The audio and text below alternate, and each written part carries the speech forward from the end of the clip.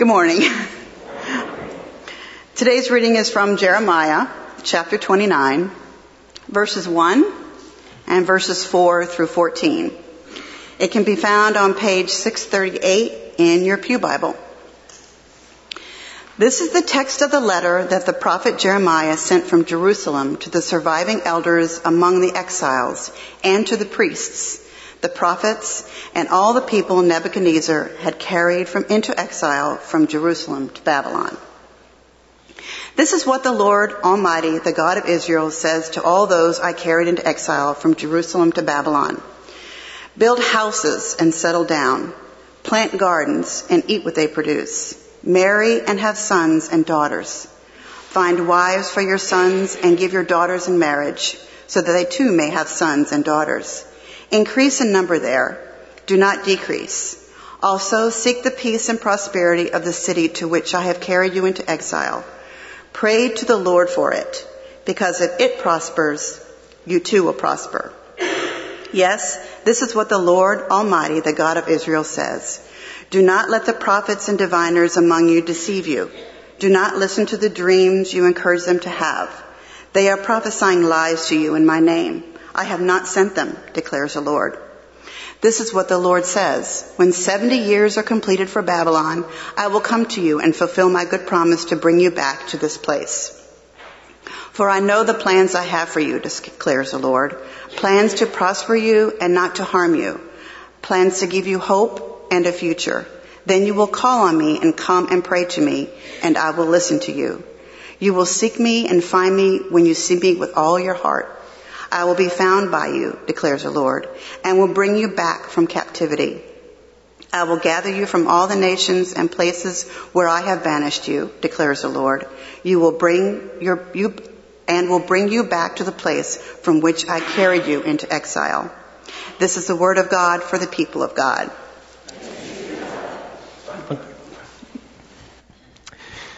Well, you all, I am so excited to be here with you all this morning and worship.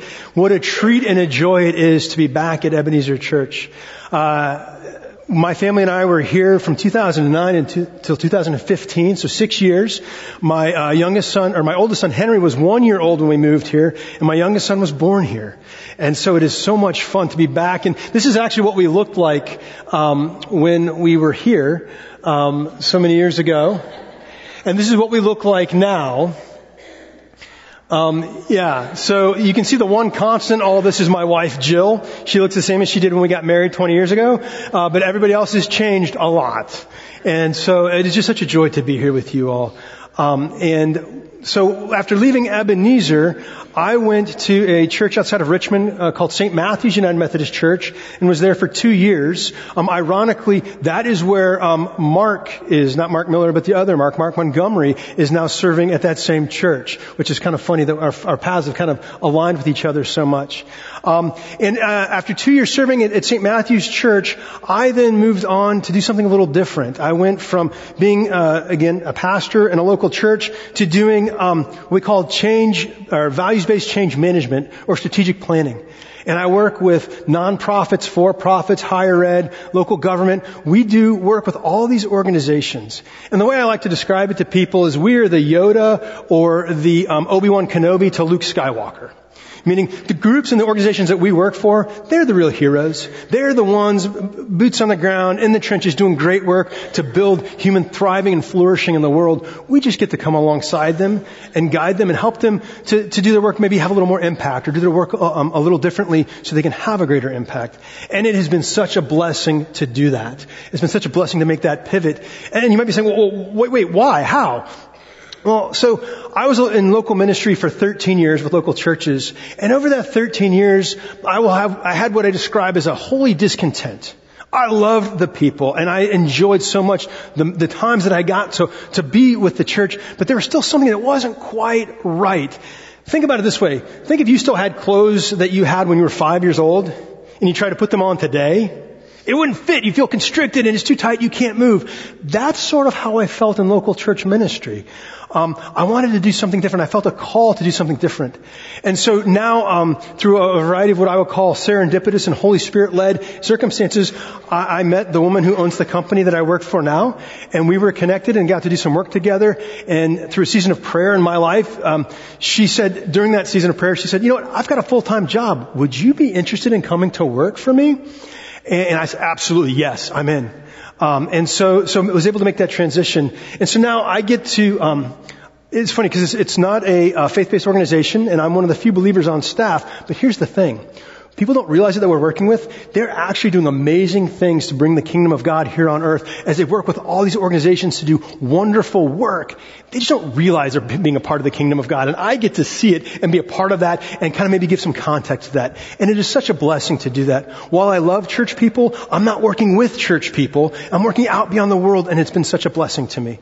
So that's kind of how I got to be where I am. And then when Pastor Rob called and said, well, I saw his number call up on the cell phone. I was like, my in-laws worship here. And I thought, oh no, what has my father-in-law done? What am I going to have to do? But fortunately, he was calling with an invitation to come and preach today. And I said, absolutely, I would love to do it. So I'm so excited to be here and preach. And I'm excited for the text that I'll be preaching on, Jeremiah 29. That's been a formative text for my life, particularly when it talks about the sense of prospering and helping the community around to prosper, even in the midst of exile. Those are just very powerful words. And so I'm excited to be able to preach on that text for you this morning. So, that said, let us pray and then we'll dive into Jeremiah 29. Will you pray with me, please? Holy and gracious God, we give you thanks for the gift of this day and the opportunity to worship you. God, as your word has been read, and now as it is proclaimed, guide our hearing and our understanding. Open our ears and our hearts and our minds to hear the word that you have for each one of us this morning. And God, may your Holy Spirit guide our understanding so that we may put it into practice. And God, we pray this in the strong and saving name of Jesus. And all God's people said, amen. Well, so let me give a little context to Jeremiah 29. So Jeremiah is known as one of the major prophets. So in the Old Testament, there are major prophets and minor prophets, and it doesn't have anything to do with like baseball, where you have the major leagues and the minor leagues. It's based on how long the text was. So Isaiah and Jeremiah, they're all much longer texts, whereas Amos and Micah and Hosea, those are shorter texts. The message is still just as important, but they're smaller texts. So that's how they get the major and the minor prophets. So Jeremiah is a major prophet, and he is speaking to the people in Jerusalem. And he's been giving them a warning. God is speaking through Jeremiah to the people of Israel and Jerusalem, and he's saying, friends, you need to stop worshiping other gods. You see, at that time, the Israelites had begun worshiping Baal. That's a foreign god, a foreign deity. They've been worshiping him and Yahweh at the same time. So they're kind of trying to cover all their bases. And Jeremiah, speaking the word of God, is saying, stop. You're being unfaithful to God. You must go back and be faithful to God once again. And if you go back and read the first 28 chapters of Jeremiah's words and God's word through Jeremiah, you see him giving warning after warning, sign, act, and symbolism after symbolism to help the people turn back to God and be faithful to God again. But yet they don't. They don't turn around. And ultimately, Babylon comes, Nebuchadnezzar comes, and they conquer Jerusalem, and they destroy the temple, and they carry off the best and the brightest from Jerusalem, and they bring them back to Babylon. You see, that was the tradition back then. If you were a conquering army, you would take the best and the brightest from the group that you conquered to assimilate them into your culture, to get the best of their wisdom, the best of their human capital, intellectual capital, and you'd bring them back and assimilate them into your nation. And Babylon did that. Nebuchadnezzar brought the exiles, and that is where we find the exiles in our scripture passage for today.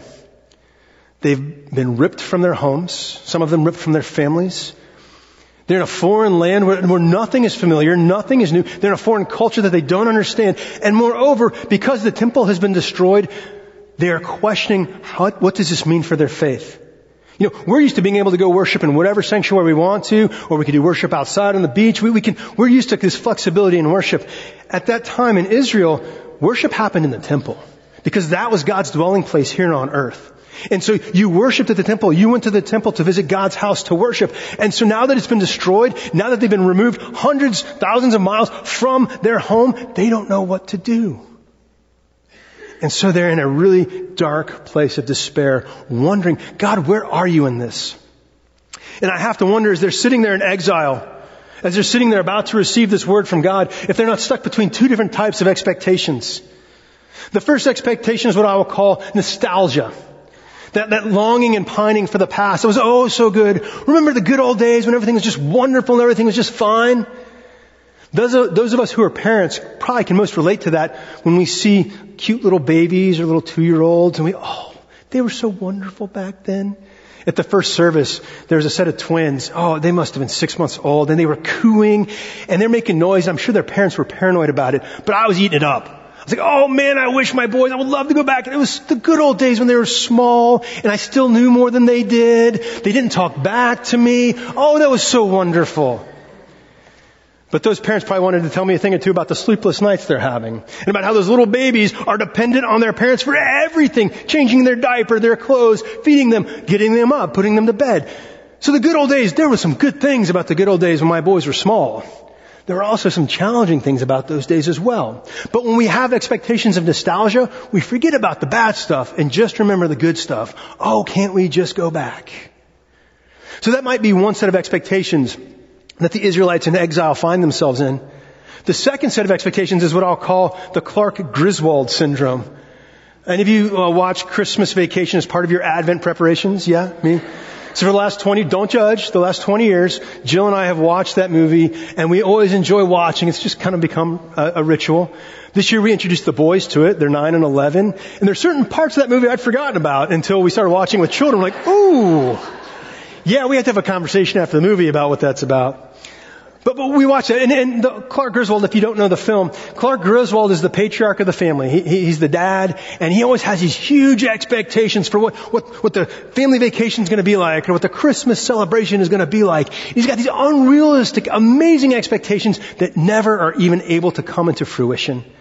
And so there's this deep disappointment that then follows, and all the films are about resolving that tension of the disappointment. And so I wonder if the Israelites find themselves in a time of thinking, oh, we'll be home by Christmas. God's going to send this amazing army to conquer the Babylonians and we'll get to go home. It's going to be amazing. It's going to be great. And they have these great expectations that are unrealistic. And when they don't come to pass, there's deep and bitter disappointment. So I wonder about you this morning. Do you find yourself in a situation where you're pining for the past? The good old days, which had some great things, and maybe we're forgetting about the things that weren't so great? Or maybe do you find yourselves like Clark Griswold? You had this great vision for how Christmas would go, and it didn't go anything like what you had planned. And so now you're grappling with the disappointment that's in your heart with that. You see, I think we too, in the 21st century, can experience a form of exile as well, much like the Israelites in today's scripture. And we find ourselves battling those two, the nostalgia and the Clark Griswold effect. We find ourselves battling those two expectations. And I think today's scripture speaks to us and says, wait a minute. Sometimes our expectations get in the way of God's possibilities. Sometimes our expectations get in the way of God's possibilities because as the Israelites might be grappling with those expectations, God sends a word to them in the midst of their exile. So Jeremiah, who is still in Jerusalem, is sending this word through a variety of messengers whose names I can't pronounce, but you can read them for yourselves in the first couple of verses there in 29. And he sends this word through messengers to the people in Jerusalem. And it says, this is what the Lord, the Almighty, the God of Israel says to all those I carried into exile from Jerusalem to Babylon. And let's pause for a moment there. Did you catch that? All the Israelites that I carried into exile. God is owning this. He's saying, friends, let's not make any mistakes here. This is exile. This is judgment. This is punishment because they would not listen. They would not be faithful. And so now they are reaping the fruits of that. They're experiencing that. And God is fully owning that. He's not letting them off the hook for it. And God continues, though, with a word of hope. Because then he continues by saying, build houses and settle down. Plant gardens and eat what they produce. Marry and have sons and daughters. Find wives for your sons and daughters and give your daughters in marriage so that they too may have sons and daughters. Any of the Israelites who would have heard this would have been like, whoa, that's not the message I expected. I either wanted to go back to the way it was or have God come in with a mighty chorus of angels and messengers to rescue us. You want us to build houses? You want us to have children in this place? To plant crops? And then give our children in marriage and have grandchildren? What? Do you know how long that takes? And God said, yeah, I do. And that's exactly what I'm inviting you to in this space. You see, the word that they got in exile was not an expected word. It was very unexpected. They wanted to be rescued, and God says, I need you to stay where you are.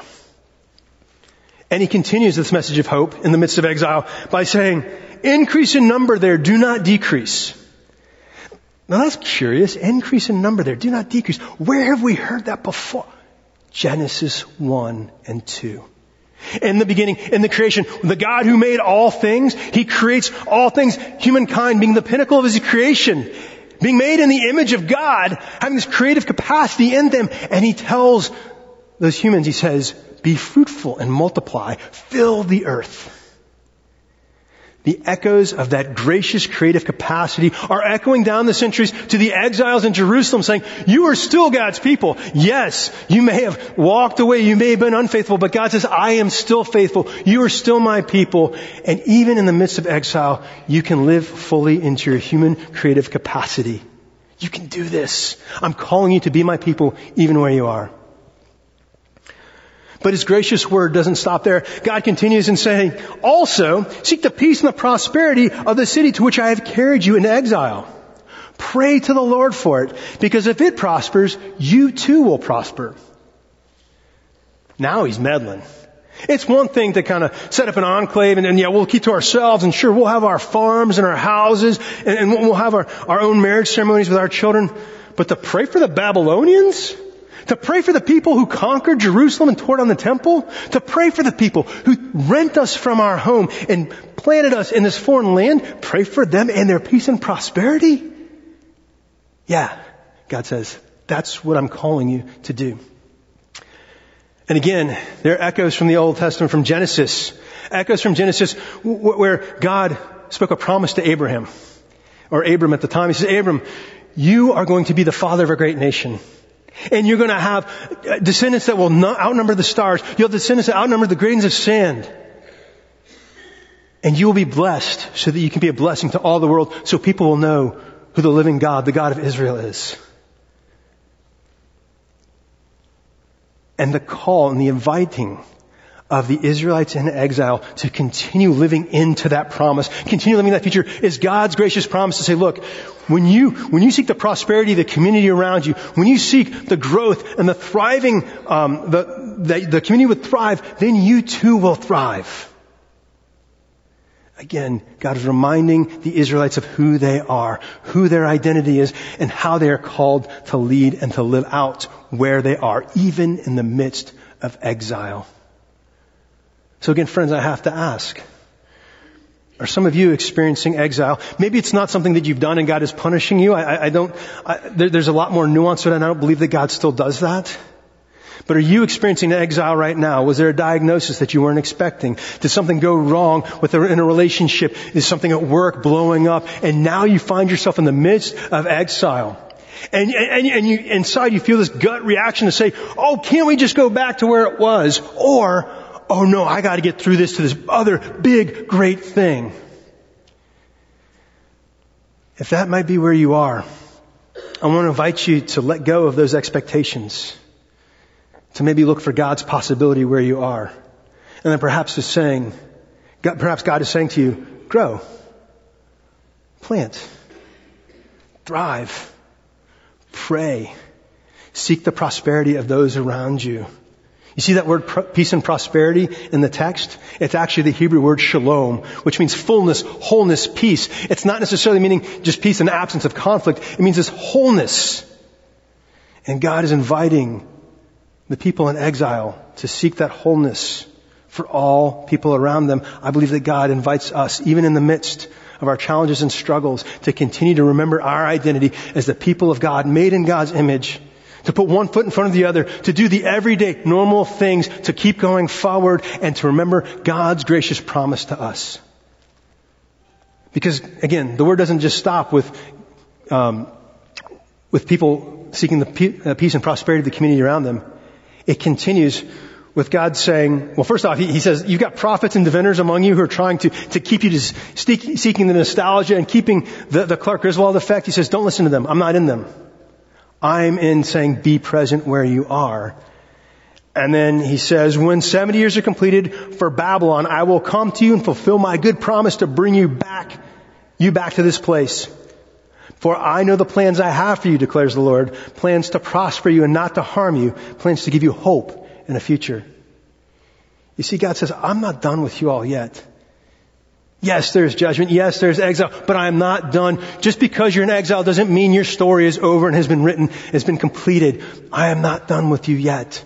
And so he gives a gracious word of hope to say, do not lose hope where you are. Stay where you are, understand the reality of where you are, and keep moving forward and thriving even in the midst of exile. It reminds me of what Jim Collins in his book Good to Great calls the Stockdale paradox. Collins interviews Admiral James Stockdale about his time and experience as a prisoner of war during Vietnam. Stockdale was a prisoner of war for 7 years. And in that 7 years, he saw a lot happen. And in their conversation, Collins is asking about the resilience of people who are in that situation, a horrific situation, and trying to understand resilience. And Stockdale says, you would think the optimists would have done well in that scenario. He says they didn't. They were actually the first to crack. Because they had these great expectations. Oh, we'll be home by Christmas. And then Christmas would come and go, and they would still be in the prison camp. And say, oh, well, in a few months they'll come and we'll be liberated and rescued. And a few months would go by and they were still in the prison camp. So much so that they'd have these great expectations that would be dashed, and this disappointment would lead to despair, and ultimately they would give up their will to live. Stockdale says, now then you had the pessimists who did better than the optimists because they had no hope to begin with to be dashed. But their problem was they had no hope.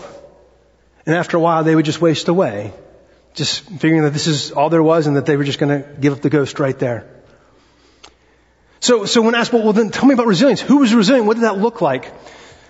Stockdale says this, and I'll read it for you. He says, you must never confuse faith that you will prevail in the end, which you can never afford to lose, with the discipline to confront the most brutal facts of your current reality, whatever they might be. I'm going to read that for you again. You must never confuse faith that you will prevail in the end, which you can never afford to lose, with the discipline to confront the most brutal facts of your current reality, whatever they might be. That's where the Israelites are. They can't ignore the fact that they are under God's judgment, that they're in exile. They can't pretend that it's not there. It is. That's the reality of their situation. And God has given them a possibility forward and a hope for the future. And it's not the hope of, gee, I hope I get a pony for Christmas. It's the hope that God says, I'm the God who made all of creation. My thumbprint is on you. You are made in my image, and you continue to be my people, even in exile, even in judgment. You are my people and continue to be my people. And there will be peace and prosperity that flows from you into the community, and you too will experience it. And there's promise and hope for the future that one day all things will be put to right. You see, that is the hope. That is the word that God has for the Israelites in exile. And I believe that is the word that God has for us, even in our modern 21st century exiles. And the challenges we face in life, they're not what we would choose, they're not what we want, but they're the reality we must face and acknowledge that, yes, this is a difficult place to be in. This is a challenging space for me to be present in. I have to acknowledge that, and I also have to trust that the God who made me has given each one of us creative capacity. The God who made us has given each one of us creative capacity to use in the midst of our circumstances, and the hope that God is going to put all things to rights. Because you see, God's word of hope and promise doesn't stop with Jeremiah in the Old Testament. It continues on, right? We just celebrated Christmas, the birth of Jesus, where God sends another unexpected message. One of the most frail creatures on the earth, a human baby who can do nothing for itself. The Savior comes as a human baby to live, to teach, to heal, to be crucified, and then to be raised again. To show God's promise that God is bigger than death. God is bigger than sin. God is bigger than guilt and shame. And therefore, as we experience life on this side of heaven, with all of those things and all the challenges it brings, we too can persevere in the hope of Jesus Christ. So friends, it's been 4 years. And we don't have the same relationship we had, so I don't know where you find yourselves this morning.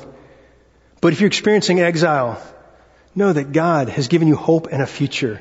And it's a certain and solid hope in the God who redeems in all things and makes all things new. And know that you are made in the image of God, the one who's imprinted creative capacity in you to solve and to do amazing things in the space where you are. So, how will you use your creative capacity? How will you live in the space that God has presented you? How will you see the possibilities and get rid of the expectations so that you can see God's possibilities for you and for the future? So 4 years ago, when Jill and Henry, Nicholas, and I left and went to Richmond, this was not here. There was no Embry Mill. It was lines on paper.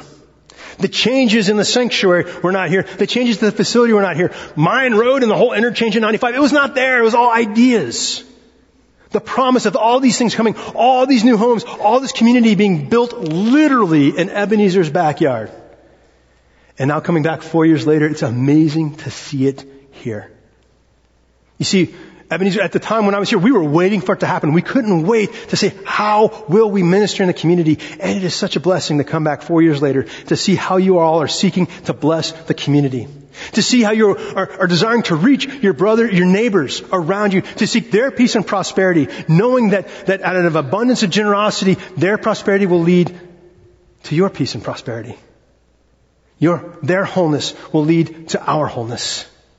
Thank you for doing that. Please don't ever stop doing that.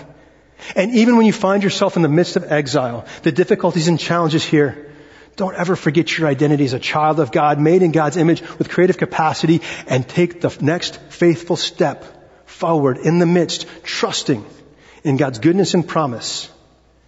You see, that's a hope we can proclaim and cling on to. And that's a hope that the world needs to have. So thank you for being a light in darkness. May you continue to be that light in darkness and continue to take that hope out into the world. Will you pray with me, please? Mighty and gracious God, we give you thanks for your goodness and for your love. And God, there are some this morning who are feeling in the midst of exile, deep disappointment, despair, they're struggling. And God, we don't want to diminish their pain and their suffering. And we do want to acknowledge your goodness and your power to speak into the midst of those difficult and dark places. God, surround those who find themselves in their own exiles. Surround them with people who love them. Surround them with people who can shine light in the midst of their struggles. God, surround them and may they know your love and goodness. And God, for the people who are Ebenezer Church, continue to send them out into the world. Continue to bless the community of Stafford through them so that all may know your good news and all may know the hope that is found in Jesus Christ. It is in his name we pray, and all God's people said, Amen.